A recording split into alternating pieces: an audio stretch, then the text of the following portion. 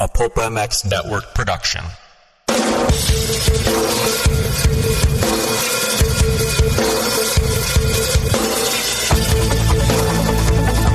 This is the Rocky Mountain ATV MC Kiefer Tested Podcast, the podcast you come to for the straight insight on all things moto-centric. Hard parts, bikes, gear, suspension, motor mods, and more. It's Kiefer Tested. Here he is, Chris Kiefer.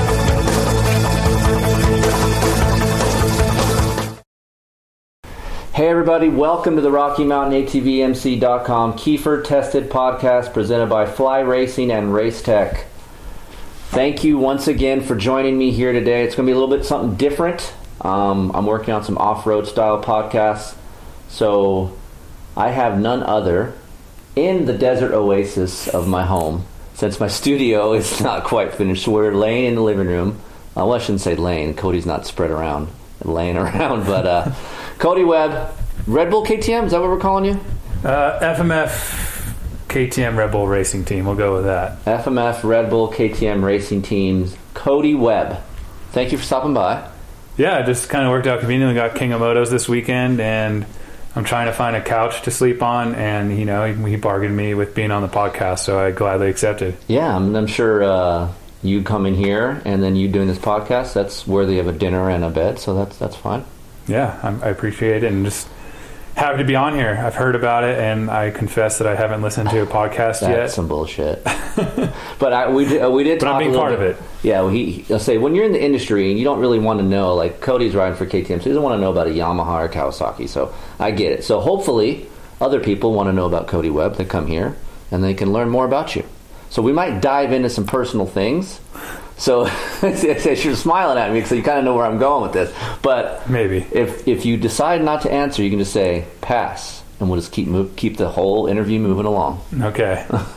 So let's start from how many passes am I allowed here? 3 passes. Okay. Okay. So you get 3. I'm going to count them. I got a notepad.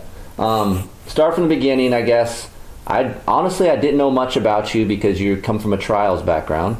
But for the people out there that don't know where you came from, how you grew up, how you got started in racing, fill us in on that.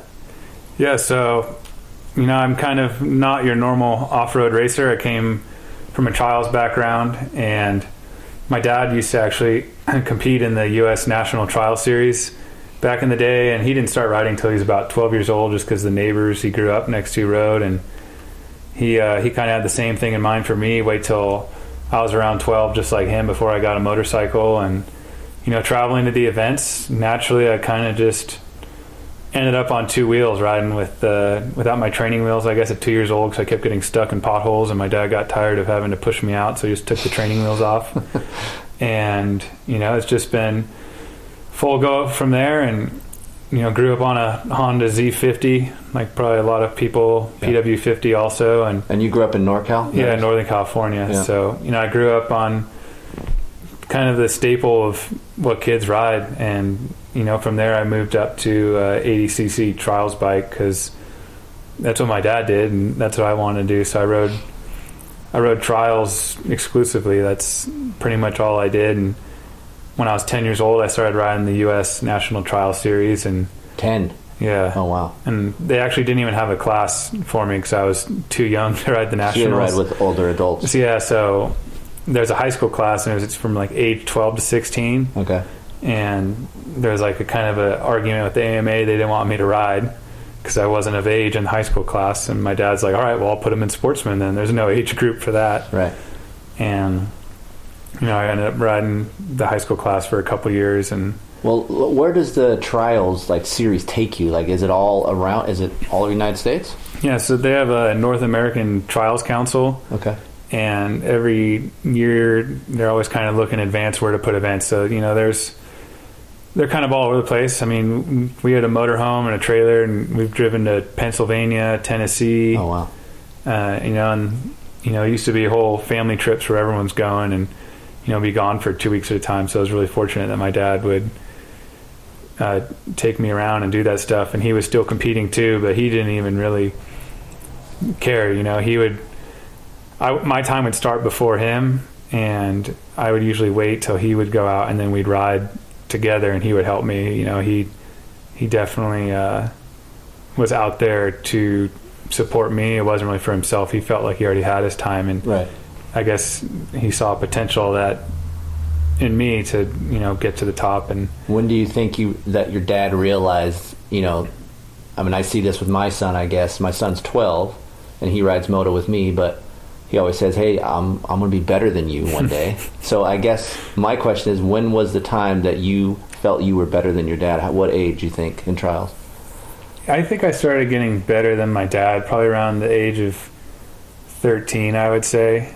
You know, he didn't really ride that much anymore. When I was 10, I really wasn't that good. It was like my goal to beat. I still remember the guy. He was Holly Slayton. He was riding the senior 70 class. His name's Holly Slayton? Holly Slayton. That's not a dirt bike name. That's no, like it's not. That's like an X-rated name. It's awesome. But he was like, it was my goal just to beat him. He was like it was like the first person I beat. I mean, but, you know, I was just 10 years old. Just, you know, I didn't even ride with gloves because if anyone's seen my dad, he's got like the world's biggest hands, if anyone. So he, like, gloves never fit him, and I guess you know, he didn't find it that, you know, I needed gloves, so I rode for like the first. Really? I don't know. I didn't even start wearing gloves till I was probably 10. So there was no best dress or lit kit back then. No, my lit kit was a Sports Authority shirt. Oh, nice. With my like just Webb heat transferred on the back and like some Fox Racing 180 pants or something like that. That's so awesome. So then you ride in trials. I had boots. I had all that mattered. Boots. But you got trials helmet, boots? You know? Or was it like trials boots? Okay. Yeah. I didn't know anything about trials boots until I actually tried a trials event. And I think that's the first time I actually saw you and started asking questions about you from Shan Moore, because I guess he used to shoot that stuff a lot. And I was up at Donner with me and Chris Dennison, and I saw you, and the shit that you would do, it was like mind blown. Like, I couldn't even imagine. So before we move on, you pissed me off as a rider because, and I think I've told you this before, I watch you ride.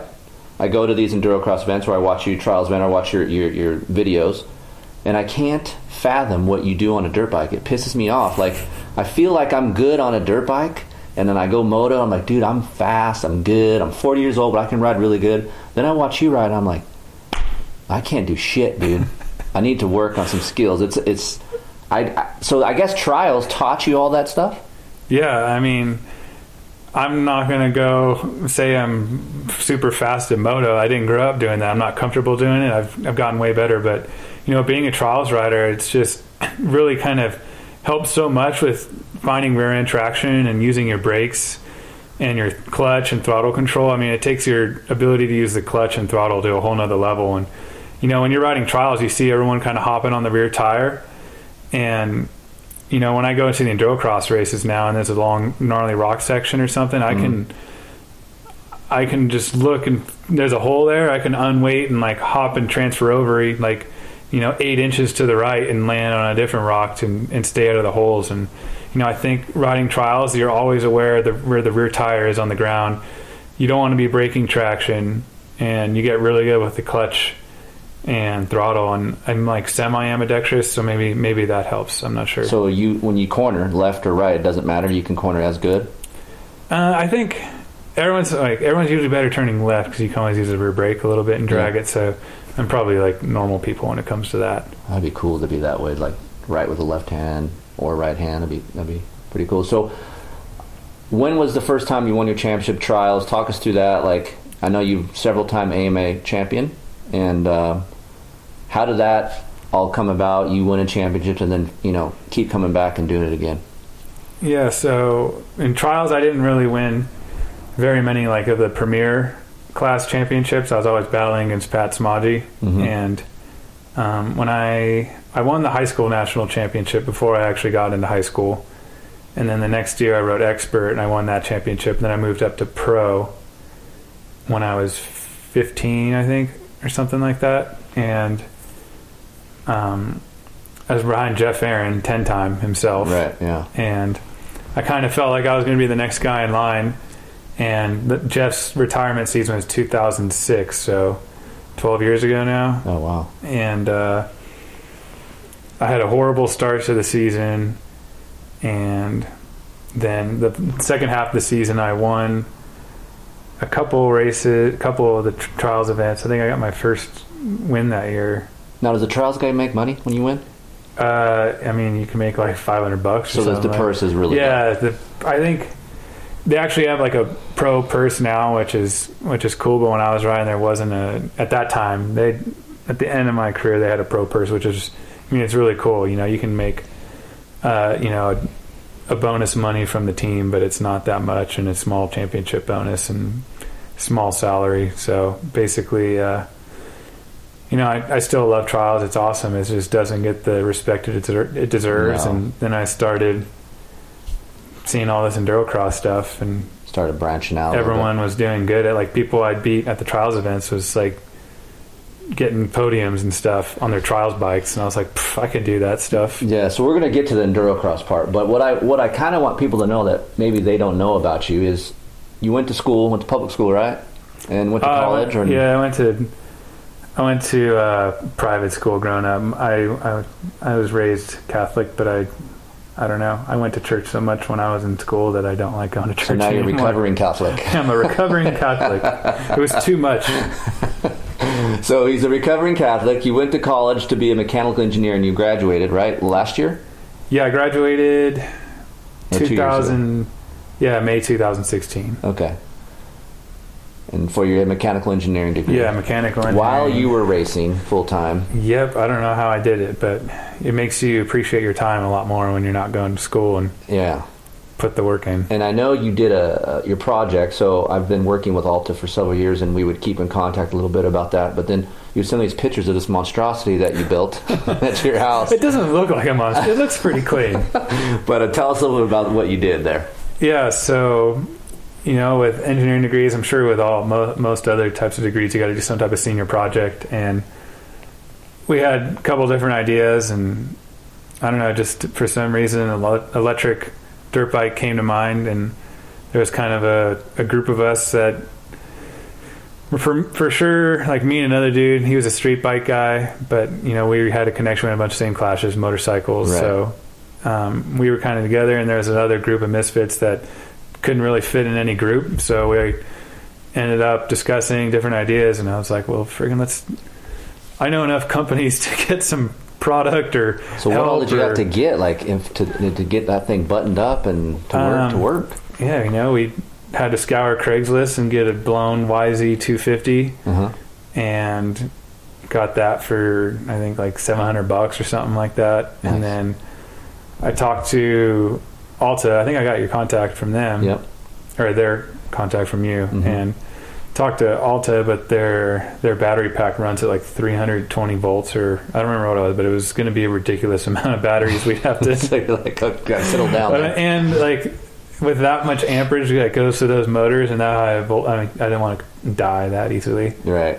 So I grew up in NorCal. Alta's a little farther north of me, but Zero Motorcycles that kind of was on the scene there for a while, and now they kind of just do like street and almost commuter style stuff. I reached out to them, and they had actually sponsored a lot of, I went to San Jose State University, and they already sponsored a lot of like the electric mini F1 stuff. Oh, no shit. For different projects. Yeah. So, and they were definitely on board, and I had ridden with some, or like seen them out on mountain biking trails and stuff by my house before, and they donated us a motor controller, the motor, and like miscellaneous wiring scraps laying around, because I mean it's some big gauge wire that takes that much current. So basically on our side of things was we kind of had design and controls aspect behind the project. We had to somehow fit this big old motor controller with this huge heat sink somewhere in the frame. Oh, dude. And then we made motor mounts out of aluminum and like a separate jack shaft system because we couldn't is it on your Instagram or anything? I posted it a while ago. It's kind of deep. You guys out there listening to this, check out Cody Webb's Instagram, and you can tell me if it's a monstrosity or not. I mean, it's a gnarly piece of machinery. Yeah, I think we spent $900 on RC car batteries and wired them all together. We only wired one battery to itself and almost exploded it. Start to finish, how long did it take? It's a year-long thing, and you get all pumped, and the teachers like have timelines when you need stuff, so you do a bunch of stuff right off the bat, and then you don't really do much before the end of that first semester.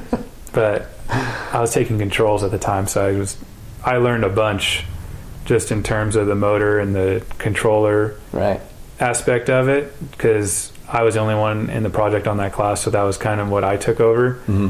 And then that second semester, it was a couple months of just piecing it together and hanging out till dark behind my buddy's house under a little balcony, and some beer was involved. That's a good time right there. Yeah. So in finished product, it worked? Yeah, it worked. I think we rode 12 or 15 miles, I don't know. And on one charge?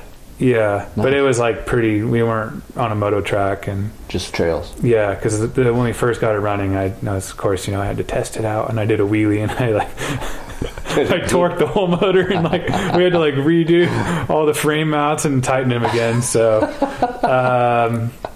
we learned our lesson, and we had this jack shaft thing with bearings on it, and it was slotted bearings, so the bearings could move a little bit. And what happened was that wasn't quite tight enough, and it and the slots moved and torqued. Oh my god! So I was like, after that, we're like, all right, guys, we just got to ride this thing around and actually make it a presentable project. Yeah, just pass this part. Yeah. Wow, that's insane. Yeah, it was cool. Like when I saw it, I was like, wow, this is serious business. I think we went 52 miles an hour on that thing. Really? Yeah, that's impressive. So I think the fastest I've had the Alta was 61. Yeah.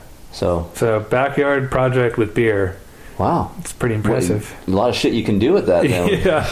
Little knowledge and some alcohol. Just don't jump it, because I wasn't ready for that. Yeah.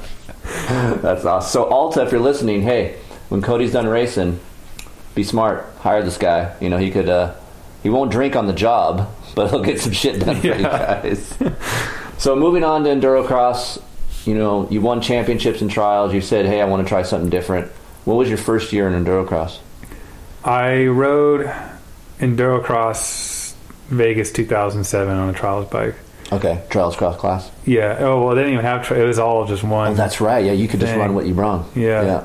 How'd you do? I was one position away from qualifying into the main event. Okay. They used to have the water holes really deep. Yeah. And it was last lap in the LCQ, and I was leading, and I submerged my bike. Oh shit! In the water hole, and then in the next corner, John Dowd just I don't think he knew I was just there with my bike off. He just creamed me, trying to take me out, because it was right before the finish, and then his front wheel got stuck in my foot peg or something, and Damon Huffman went from third to first. And what year was that? 2007. Dude, am I wrong, or was back then the track's gnarly? To me they were way gnarlier. Yeah. I remember watching that 2012 had a couple of gnarly races too, and then they've kind of sped them up and mellowed them out, trying to get more amateurs. And this year they had the Pulp sponsored thing. That was a shit show. And it made me feel better about myself. It made a lot of guys respect what you're doing. Tell you that much. All the moto dudes. So you did trials races. So you said, I want to do this full time. You still did trials events, but you came and rode more Endurocrosses, did that. When did you start getting really good and say, hey, I could probably win some of these things?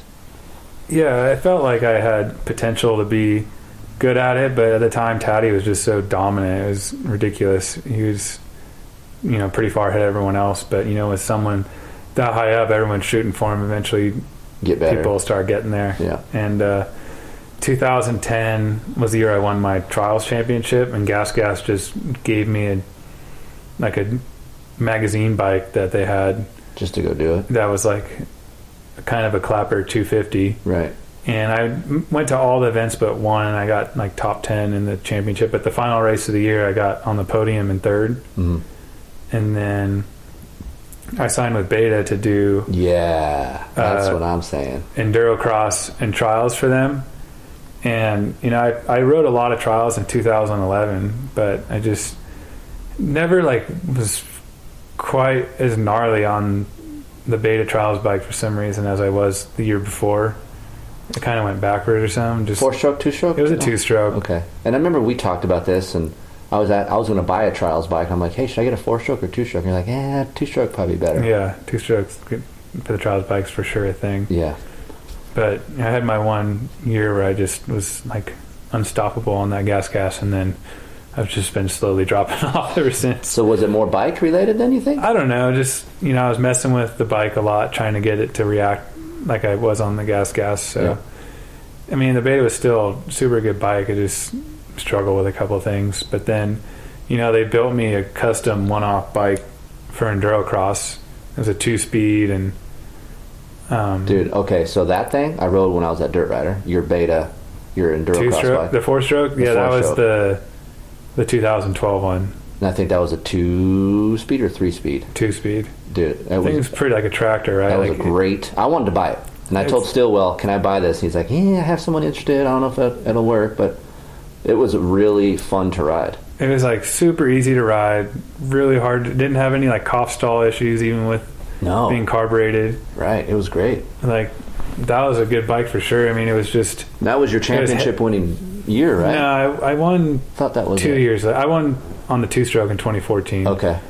But that 2012 4-stroke was definitely a solid bike, and then they came out with their 2-stroke in 13, and the 4-stroke had a good motor on it. I felt like it just pulled so good, but it just the weight was quite a bit more than the other manufacturers. Right. So let's talk a little bit about that, because you went back and forth: 2-stroke, 4-stroke, 4-stroke, 2-stroke, and it seems like when Taddy was on something, people would try to gravitate towards that, and then you came into play, and then you would have a 4-stroke. People would say, oh, 4-stroke's where it's at. I'm going to go 4-stroke next year, and then it would hop back and forth.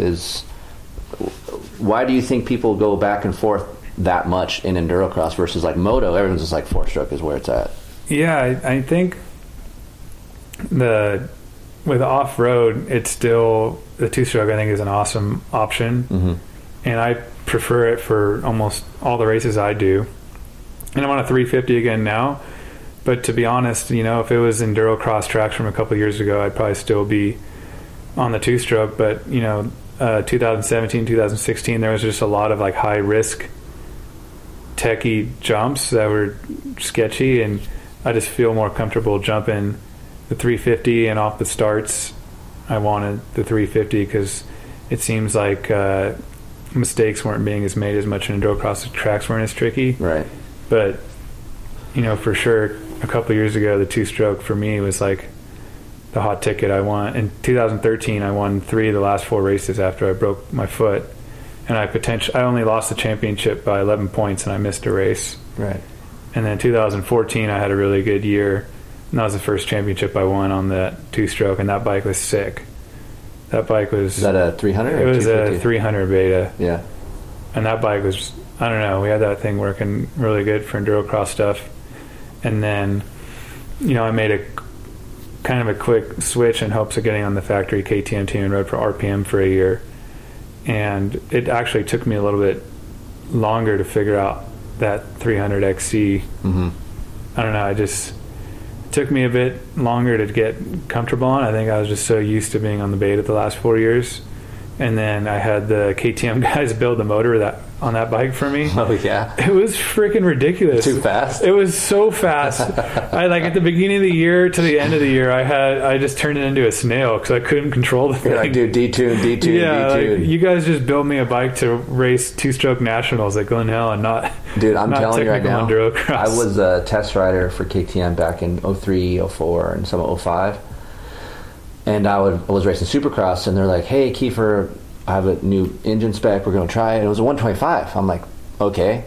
And it was so freaking fast. I couldn't even believe it. I was over jumping shit. I was rolling stuff.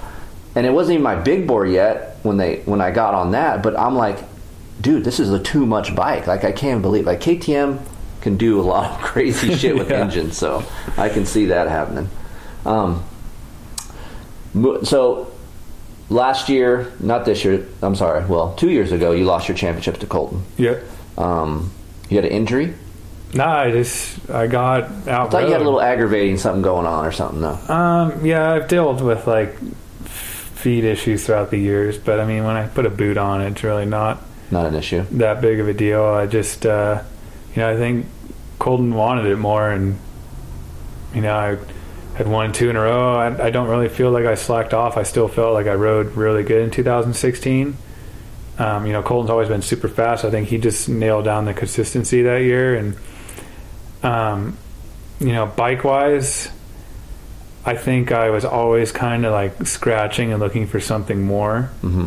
And, you come after practice, start messing with clickers and do this and that. And I feel like, because basically in 2016, I won the championship 15 with RPM on the two-stroke. Yeah. And then 2 weeks later, I went to Europe and started out on a 250F. And the tracks are a little bit tighter, so maybe it was better. Yeah. But I won the first 2 races on the 250F. Like, I hadn't even ridden a 4-stroke since 2012.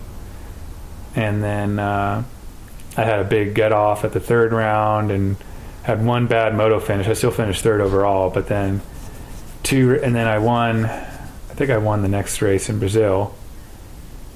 And then that next race was in Prague, and I freaking went over the handlebars in 2nd place, and I couldn't get my bike started again. And when I crashed, I jacked up my kill switch. Oh, okay.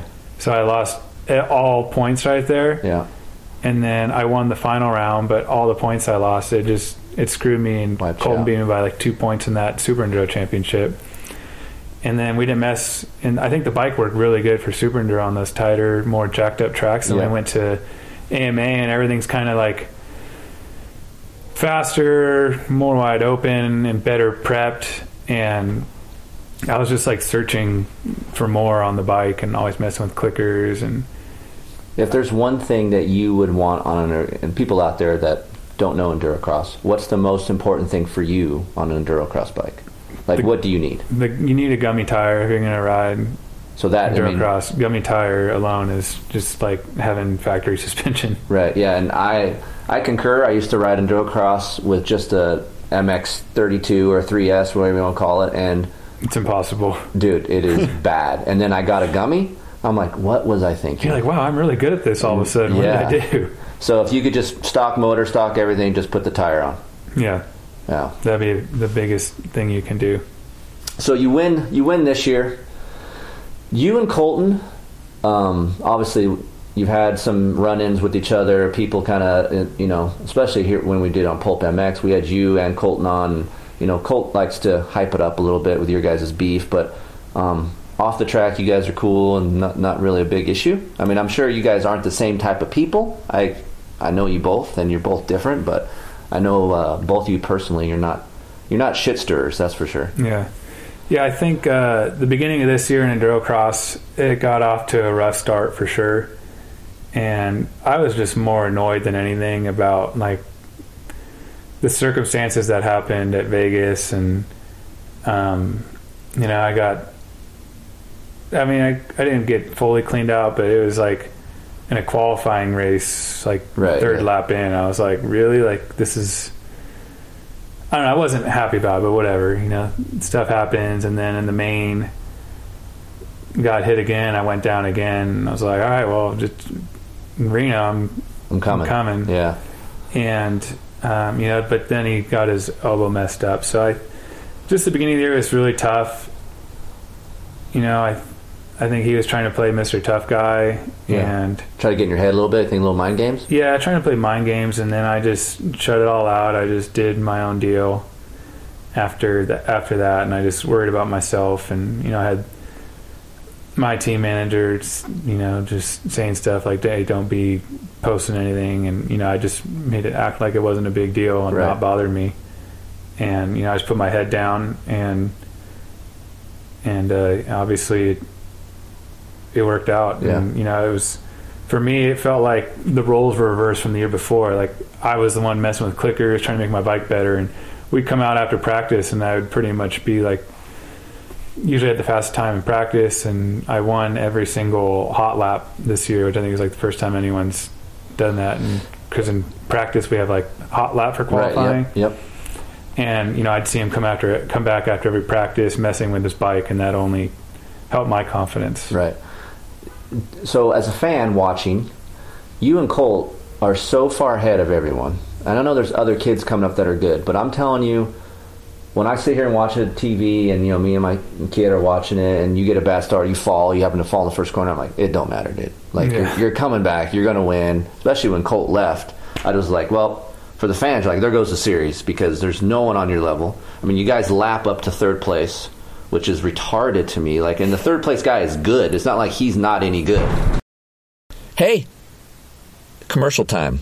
Thanks for listening. If you guys want a comfortable shirt to go to the track, or even a hoodie, you're cold, you want your chick to look cool, get some hats, shirts, hoodies, be a moto fan, be an off-road fan, go check out ruttedracing.com, or if you guys are on Instagram, at ruttedracing. Clint and April make very, very comfortable shirts, hats, hoodies. They're helping out the Bear for Supercross. That's right. Rutted Racing is helping out Tyler Bowers. They put money back into our sport, guys. So let's buy some stuff. They're helping us out. They're helping the Supercross riders out of the world. Let's go there and buy some stuff at Rutted Racing or ruttedracing.com. Right now, it's 40 degrees in the high des. I am wearing a Rutted Racing hoodie, and it's badass. So go check them out. Thanks, guys. Also, don't forget, what's coming after Rutted Racing? ScreenPrintingDone.com. Woo-wee. You know what's cool? Free stuff. You know that? Order 12 tees, get 10 free t-shirts. When you order 12, buy a dozen, get 10. ScreenPrintingDone.com. They produce t-shirts, hoodies, hats, everything. You need t-shirts for your employees? Do you need t-shirts for your track? Or maybe a party you're having.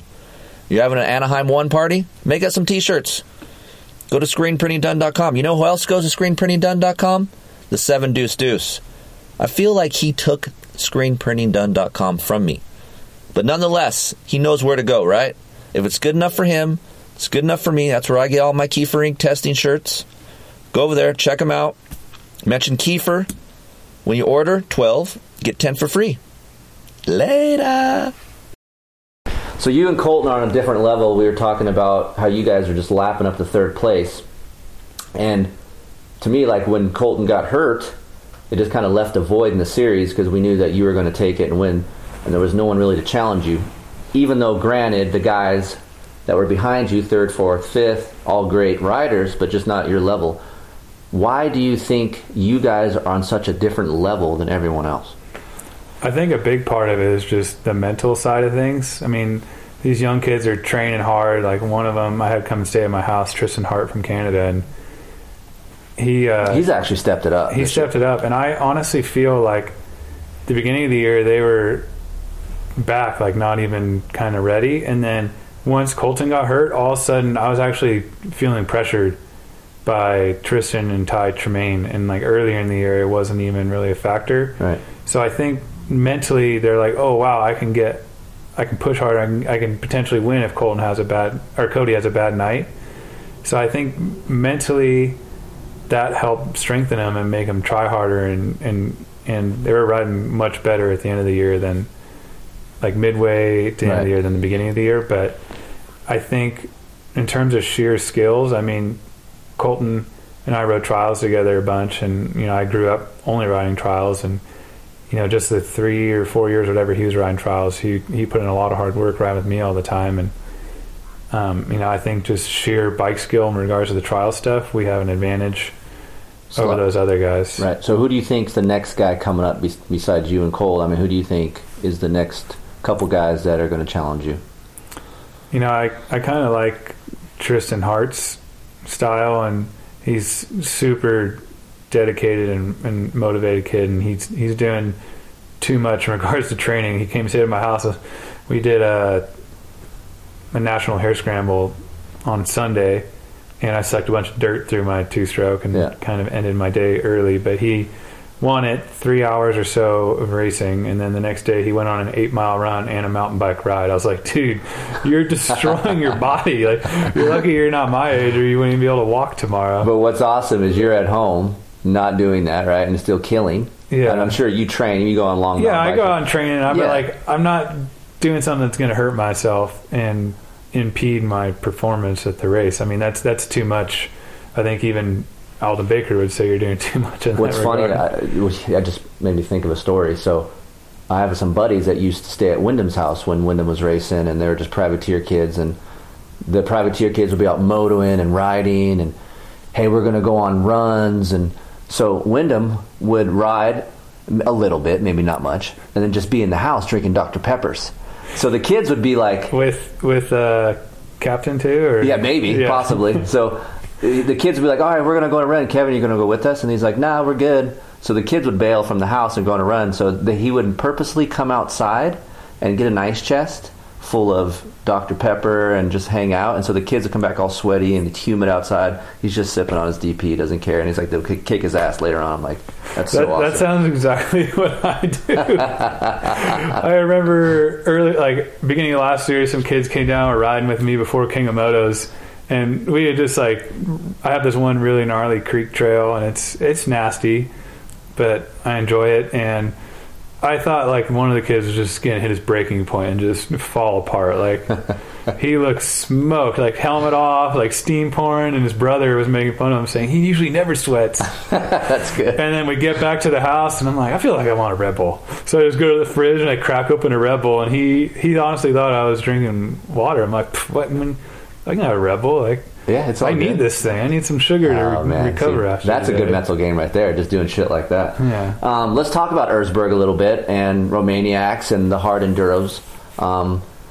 And you can correct me if I'm wrong. I maybe not be up on the whole off-road thing, but there is an Extreme Enduro series coming up this year. Is that what's going on? Yeah, I guess there's American Hard Enduro series, and there are kind of qualifiers, I think, for TKO, which has kind of set itself. So that's here in America they're doing that. Yeah, they're doing that. And then there's some new series called West World Enduro Super Series, and that's a mixture of normal enduro, classic enduro, sand race, and a couple of those extreme enduros in Europe.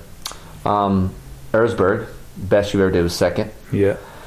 What's it going to take for you to win? And you're going back this year. I felt like I could have won last year, and then I just started riding like a little wimp, basically.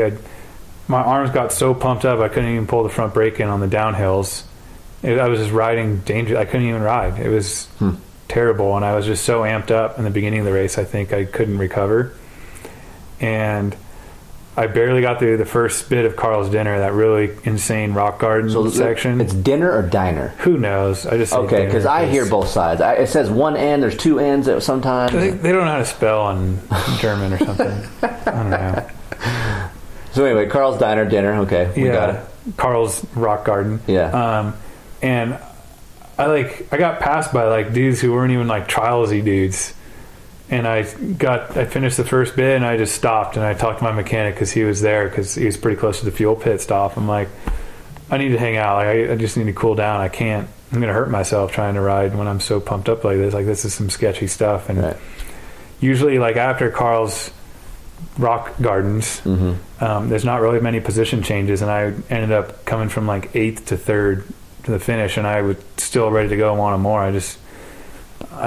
I felt like I had the speed to win, and I was still physically fit at the finish, probably because I just rode like a sissy for 45 minutes. But you got Graham Jarvis. Yeah. Who else is the guy there? Jarvis, Taddy. I think Taddy wasn't there, but Taddy's back. So Taddy is back to racing full time again, moto? Yep. Really? Yeah. So he just gave up the car thing and. Yeah, I don't know. I guess so. So is he coming here for Endurocross? No, he won't be here for Endurocross. Okay. But he'll be there for the hard Enduro stuff in Europe. Yep. I'm doing everything he's doing in Europe. So. And who's the other KTM guy that's really Johnny good? Walker is really good. Yeah. And then Alfredo Gomez won. Is there something that those dudes have that maybe you don't, or that you learned from them? I think they were all more, for sure Taddy and Jarvis were better trials rider than I was. Alfredo was a little bit better than me. I grew up competing against him.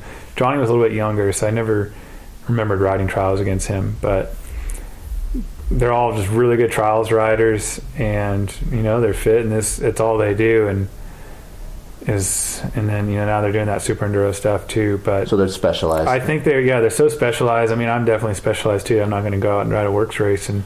Right, I think you should though. And we want to see this. Finish top 20. I want you to come down here and ride some moto with me.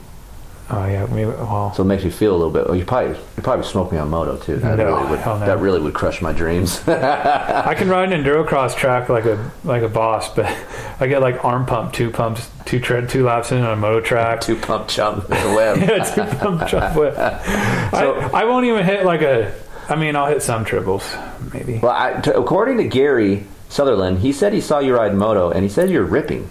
Yeah, except he destroyed my muffler on my bike. Would he T-bone you? On accident. I'm sure. That's what he says. It was on accident. I can vouch for that.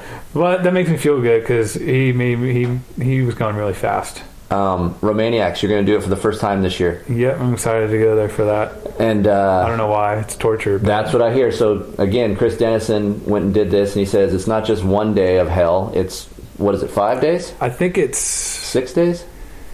6 days, but one of them's a prologue, and it's like even the prologue looks sketchy in the street with all the shit they build. But I mean, it's only 15 minutes versus all day long. So I think it's 4 days of absolute shit. Is that something that you love and you look forward to, stuff like that? I like riding that stuff and going out and doing it, but like not for 5 hours straight, or potentially 7 even. Like it can last 7 hours at that race in a day.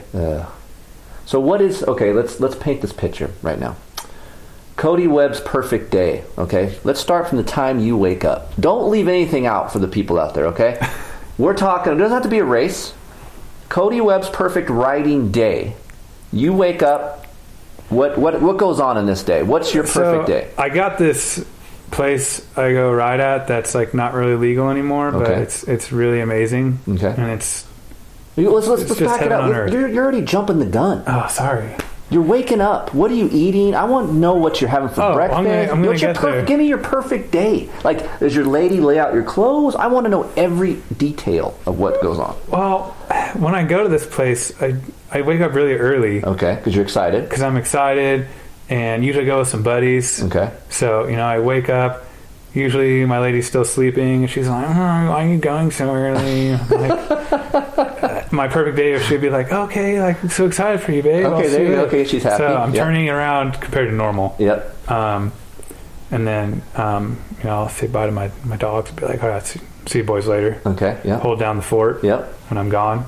And just go out in the garage, quickly load everything up. Yep. And usually I go meet my buddies at the Safeway, kind of the last little bit of civilization. Yep. And we get to Safeway, and usually I'll get like one of their very healthy breakfast burritos. Oh yeah. Which probably aren't that salsa. Healthy. I'll put some salsa. I don't. I usually get just like their chipotle aioli sauce or something. That sounds good too. Yeah. And then I'll get a sandwich at the same time for later in the day. Nice. And then I'll usually get Starbucks there because there's Starbucks in the Safeway. Oh yeah, just got all coffee. Right there. And then I get 3 of the liter jugs of water, not like the gallon ones because that's too big. Because I stash fuel in my Camelback. Okay. So I get 3 liter ones of water, and then I go to the checkout stand, and then they have the candy there. Yeah. I always get a Snickers. Ooh, little bump for the trail. Yeah. You need trail bump. Yeah. And then I never eat Skittles, but when I go to this place, I just, for some reason, that's the only time I ever eat Skittles because someone did that once, and then now it's like my tradition. Okay. So I get sour Skittles and normal Skittles. Oh my god, dude, sour Skittles are good. And then I check out, and usually it's like, $20. Whatever it is, yeah. All right, so now you're on your way. You got your Skittles, you got your Starbucks. We're ready to go, and then a lot of times people will compile into one so you're not dry. Like it's a barge down to this place. Okay. It's usually early in the morning we're going. So it's hard to find. Yes. Okay, good. That's a good news. Yes, and barge down there. Usually bullshit about how awesome you used to be in high school, and I wasn't that awesome. How many chicks you pulled, all this stuff. Yeah. So. Well, I see some reminiscing going on. You gotta brag it up and really make it sound good. Yeah, you're with the guys, of course. Yeah. You gotta do that. And then, so then you get there, and hopefully it's almost usually I'm going in the winter because dirt's primo. Dirt's wet. Yeah, okay, yep, of course. This place is whenever I try to explain it to people in the wintertime, it's like snowboarding on your dirt bike. You get on these bald mountains. Yeah. And it's crazy, weird, loamy old mine dirt, and you can just carve your way down the hills and Really? hill climb up. So much awesome stuff. And then there's awesome creeks down there. And unfortunately, I didn't have a two-stroke at home the last 2 times I went, and I had to ride my 350. And So two-stroke is the weapon of choice there? Yeah, it's my weapon at least. So 300? Well, now I'm on the 250 because the TPI bike. Oh, so we're going to talk about that too. maybe. Well, anyways, yeah, two-stroke is the weapon of choice, and there's awesome creeks there and some cool natural jumps here and there. I think Tyler Bierman had a little shot of his real moto edit in that at that place. It's like a secret place, but everyone knows that people ride there. You So when it rains up in NorCal, which it rains more up there than it does down here in SoCal. Yeah, we have to actually have gutters on our houses. Yeah, I know. Unlike us, we don't have that. That's the first thing you think about going. Yeah, I'm excited to go to this place and ride all day. And then, like I said, when I fill my water up, like the Camelback up, I put a little fuel in there and clean it out, and then I bring fuel with me on the Camelback, and you just pour some in the tank when you're out there, and then I like it. And then store it because you can't just. And it's not all extreme shit, right? I mean, and if there's a lot of stuff for normal people to ride. So if I go with you, I'm not going to die. Yeah, but I like to ride that extreme stuff. Right. So you can go with someone else who's there. Okay, so if I go with you, you're like, we're going to go on down some shit. Yeah, I'm not going to make it too bad. I know how to cater to like. Oh, you can cater to with pussies? Like 2 of my I'm going to cater to pussies. Like 2 or 3 of my buddies, like we'll go there and like Mitch Carvall from Arizona came out. Oh yeah, I know that guy. We rode some stuff before Erzberg, and he looked like he was pretty worked. Yeah. And then I took one of my other buddies, and he just looked destroyed. Yeah. And he was like, "Oh, like, is that like normally what you ride down here in terms of hardness?" And I was like, "Well, we actually didn't ride any of the hard stuff I do. Everything we did was like my transfers to get to the hard spots." Oh my gosh, dude. Yeah, I'm staying away then. I'll stick to the high des. So wasn't that you would have enjoyed that ride? Oh boy. So anyway, okay, that's Cody Webb's perfect there. I like the. On the way back. So usually, like, someone hopefully will bring like a 6-pack of beer. So then, like, when you're so you're on the tailgate. So you're on the tailgate, and like everyone's like taking off their gear, and everyone has a beer there. Yeah. And then you load up, and then you take off, and then there's just like this one random bar in the middle of nowhere that all these like ranchers go to. Yep. So then you go there and you eat peanuts, and you get another Coors draft for $2. That's your go-to. $2 Coors on draft. I mean, it's the only thing they have on tap. All right. This is like a rinky dink. Yeah, I'm not a beer drinker, so I have no idea. But like, I'd imagine it would taste good if it's on draft, right? I don't know. Yeah, just a long day, and it's only $2. Yeah, $2. You go to San Francisco, you're going to spend $9 for a beer. That's true. And you got to wear like. And then you come back home, and your chick's still happy. Oh yeah. So how was your day, right? Yeah, and then like hopefully it's not too late, so like maybe like dinner will be ready or something. Oh yeah. Or if it's too late, then I'll stop off my buddies and get like a little taco shack, like street taco style stuff. Yeah, I like it. I got to come up for your perfect day. If it rains, I'm going up there. I don't usually have ice cream, but I guess ice cream would be a good addition. I do like that you're fast as shit, you train, but also you eat. You're not like some starving kid going racing, right? I mean, I eat healthy. It's not like I'm eating Snickers. Yeah, but I'm saying if you want a Snickers every night, you're not going like, oh, I can't do that right now. Yeah, no, I feel kind of like I feel like Ken Roxon does whatever he wants, but he still works hard. He probably works harder than I do. I mean, it's part of the reason why you work hard, so you can kind of eat some of that shit every now and again, right? Yeah, right. I guess so. Yeah. Okay. I like to enjoy myself. Not every day is like go out and destroy yourself. But see, I like to hear that kind of stuff from you because, I mean, on the outside looking in, you're just a reserved, nice, relaxed dude, but it's kind of nice to know what your perfect day would be. You can cut a little loose, drink beer with your homies. I like that. Yeah, nothing crazy. Yeah. Let's talk a little bit about the TPI bike. So I have ridden the Husky version, obviously, but you've been riding the KTM version, and so what do you think? I'm pretty impressed with it. I think it's not quite 100% there yet, but it also wasn't 100% there when they had their Mikuni carb on that new chassis also. Right.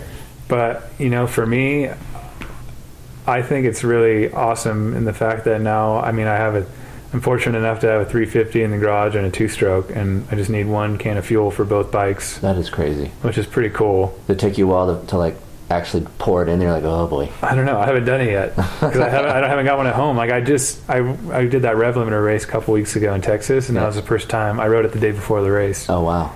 And then so that's why I came down early, and now I'm hanging out here. Yeah, look at this oasis. Yes, lovely Hesperia. So do you think TPI is the future for what type of racing let's put it this way, extreme races? I think it is. And, I think a big part of it isn't necessarily because it's better or worse. It's just in terms of, how environmentalists look at us dirt bikers, and we got to keep them happy to keep our lands and where we're riding. Right. And in Europe, it's a really big issue. I guess they're cracking down even harder in like the EXCs, which is the XCW here, but the EXC in Europe wasn't even. They basically had to use that TPI right. to make it sell the bikes. So, I'm looking forward to seeing when it's going to be perfected. I mean, you look at how long fuel injected on the 4-strokes were temperamental those first 4 years or whatever it was. And it's bitching that KTM. I'm not going to sit here and talk great about KTM all the time, but like they advance 2-stroke technology, they work on it, they look at things and they develop things. They're super smart guys. Their 4-stroke technology is insane. The factory edition is a great bike, and you have all these weapons of choice for you to your access, to your availability. It's so cool. Yeah, so I just wish, I love KTM. I bleed orange, obviously. Yep. It's not that they pay me to say that. Like, it's a great bike, and there's so many options, and I'd love to see other manufacturers come out with like race ready. Yeah, and I think KTM's forcing those people to do that. They have to now. Like Yamaha's got their new model coming out. Honda came out with that X or whatever, that new RX or whatever. Yeah, the RX. But I think I talked about this in my podcast. You wouldn't know because you don't listen to them.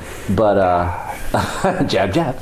I do think that KTM is evolving the game, and it's forcing Japanese manufacturers and other manufacturers to up their game, which in return makes it so much better for the consumer. We're all getting badass bikes. Yeah, definitely. So I think it's great. So you have 2 more years on your contract.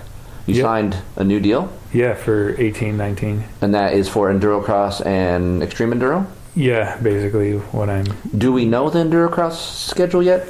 We're going to find out very soon. I saw a tentative schedule, and I put that all on my calendar, and I was told that some of it's still the same, but I think we're bringing back some old rounds, and we're bringing in some new rounds.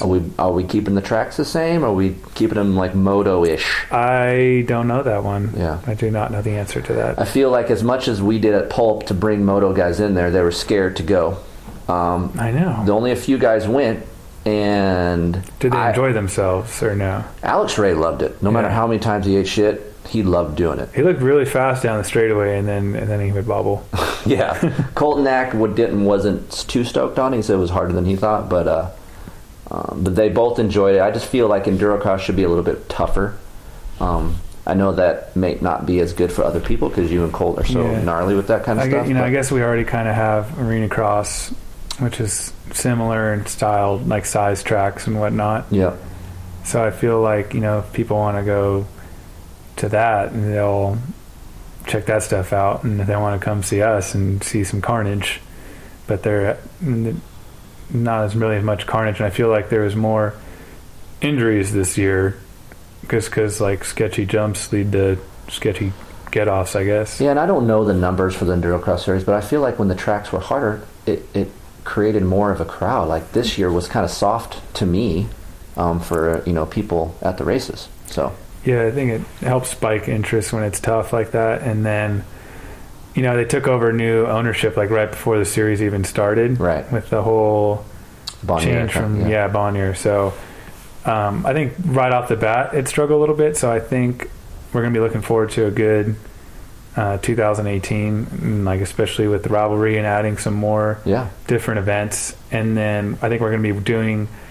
Some of the races are supposed to be in conjunction with other things to help, if there's people already there, might as well come and check out what we're doing. Absolutely. And then I don't know if Endurocross gave you their official invite, but there's some ride day. Yeah, I heard about that. I don't know if I'm wanted around those parts because of the Dirt Rider thing, but I did hear about that, and I got invited from another party. Mm. Yeah. And But I did hear about that, and I guess they're going to do it over at some ranch up down here down south. It's Moto Ventures. It's right across the street from Kauai. Okay. But I said to register, and I was like, I texted them. I'm like, hey, do I really need to register for this? I just right. But here's the thing: like, I'm a fan of Endurocross. I respect the riders. I've done it, so I know how hard it is. What sucks is they watch you and Colton and even other riders. It doesn't look hard, dude. And then you see I give all the props to the chicks when they do it. Yeah. And they're busting their ass out there, but people are laughing. I'm like, dude, you have no idea how gnarly it is. And we're just like pounding laps because the track's gotten a little bit easier. It just turns into, like once you figure out a supercross rhythm, like, yeah, it can get sketchy with the ruts here and there, but usually you can nail your lines pretty consistently if the tracks aren't too tough. Dude, that's what I have struggled with too. It's just, there'd be a 10-foot gap and there's a log on each side, and if it was a moto double, it would be no big deal, but I can't. I'm scared, dude. I'm so scared. Yeah, that's why I started riding the four stroke, just because it's a little bit easier to jump it for some reason. Oh man. Okay, last thing I wanted to, I've been keeping you here, but the state of off-road racing. I started kind of a shitstorm last week on my Instagram about Gary. He's my buddy. I saw that post. Yeah, he doesn't have a ride, or he lost his ride. Suzuki came in and helped him out. But where do we stand here with off-road racing? What do we, as guys that are involved and as an industry, need to do to bring more money into off-road racing? It's so weird. I mean, you look at the crazy numbers that Supercross brings in, and like, I know not all those guys are making a killing, but the top guys they're living large for sure. And I don't know if it's just Feld has done a good job with the promotion of the series, but I know they're trying to expand it. I hear all the rumors about that, and the manufacturers definitely have a pretty big hold in just but we talk about this. We think most of the consumer is a trail-based consumer off-road, right? So so it's so weird to me because that's a huge thing. I know TV numbers, blah blah blah. X Games was a huge deal, but like, honestly, I don't even watch X Games anymore because it doesn't interest me. Yeah, nothing. Because it turned into just a sponsor plug. Right. And it seems like a bro fest to me. Yeah, people want to see like the racing, the action. They don't. No one really. I don't know.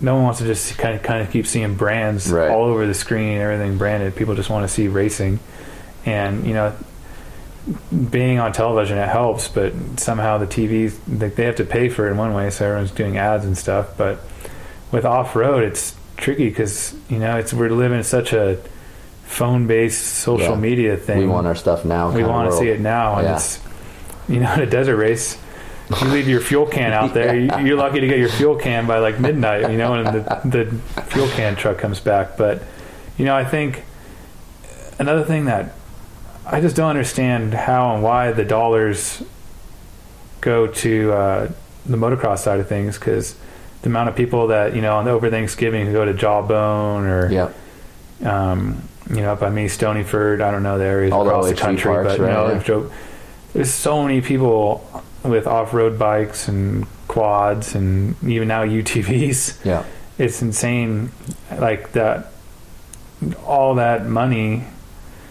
So many of those consumers are off-road based and not necessarily moto and supercross. I mean, it's crazy how like all the big dollars is going to those guys, but just because it's kind of TV and ad time more than like the. Hopefully. I mean, true. I'm not going to say like supercross isn't true or core of the sport, but you watch On Any Sunday, and was that even in there? Right. But the thing is, too, not everyone go ride a supercross track. When they watch you ride or they follow what you're doing, they can go do that same type of stuff. Yeah, so to me, it's really relatable. Cool on social media. Like, I get tagged in little videos, like dads, like their kids don't even have an Instagram yet, and they like tag me like, oh, Parker wanted to be like at Cody Webb too. Here he is in the backyard, and it's like some kid on a PW50 like riding over logs and sticks. Yeah, absolutely. I mean, my kid was the same way about you. Like, he had an OSIT, electric tri-bus. We built an Endurocross course in the backyard.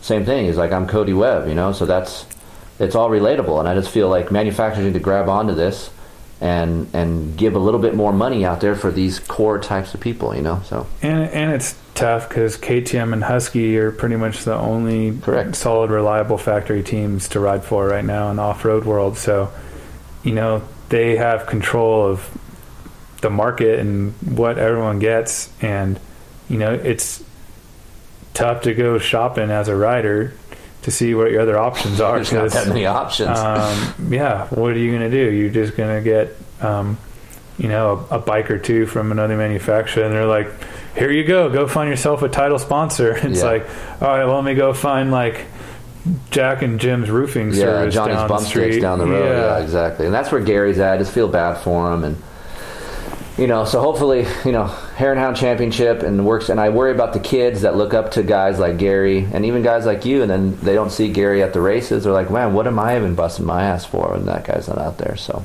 yeah, that's super, super good point. And it's, I guess, I grew up in the trials world, so it's like really lame. Yeah, so exactly. I feel like I'm really special, but at the grand scheme of things, it's that you got to have someone to look up to for the kids and keep pushing and have the sport grow. Yeah. All right, guys. Well, thank you for doing this. I'm giving you some dinner tonight, or Heather is. I'm not. That's fair.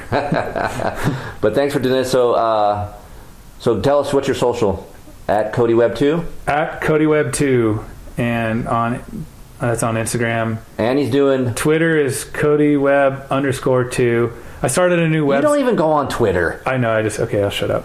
I like your things. I see you comment on something like, holy shit, he's on Twitter. Like, you never go on Twitter. I think you're the only thing I respond to because I like your points. And then I started a website, cw2racing.com. Oh, cool. So I'm too busy this year, but I'm debating doing like just like kind of generic off-road, more of like skills training instead of like just like going as fast as you can, but like practice basics, technique. Yeah. So I might start doing that next year just to I'm going to take that class next time. Just because I want to help people and help the industry. And what about your webisodes that we talked about? Yes. So I haven't been staying up to date on that as much as I'd like to. I feel like I get sidetracked all the time, but go on YouTube. I don't remember my YouTube channel name, but awesome. Just type in good job, Cody. Just type in plug your own shit. Webisodes. It's easy. Watch my webisodes. I think I've got like 8 or 9 of them. So if someone put webisodes, you're going to pop up? I think so. All right. Well, if you're 12 years old and you do that, don't blame us. Cody Webb webisode. Just put something like that. Yeah, put Cody webisodes that do that. Yeah, or Enduro webisode. It should pop up. Well, thank you for doing this, and we'll get you back up here, do some more of these. But people do actually listen to these things, unlike you. So. I listen to other podcasts that I need to learn things on. Yeah. Like you said, I don't need to learn about the new Yamaha or something. No, you don't. All right, thanks, Cody. All right, thank you.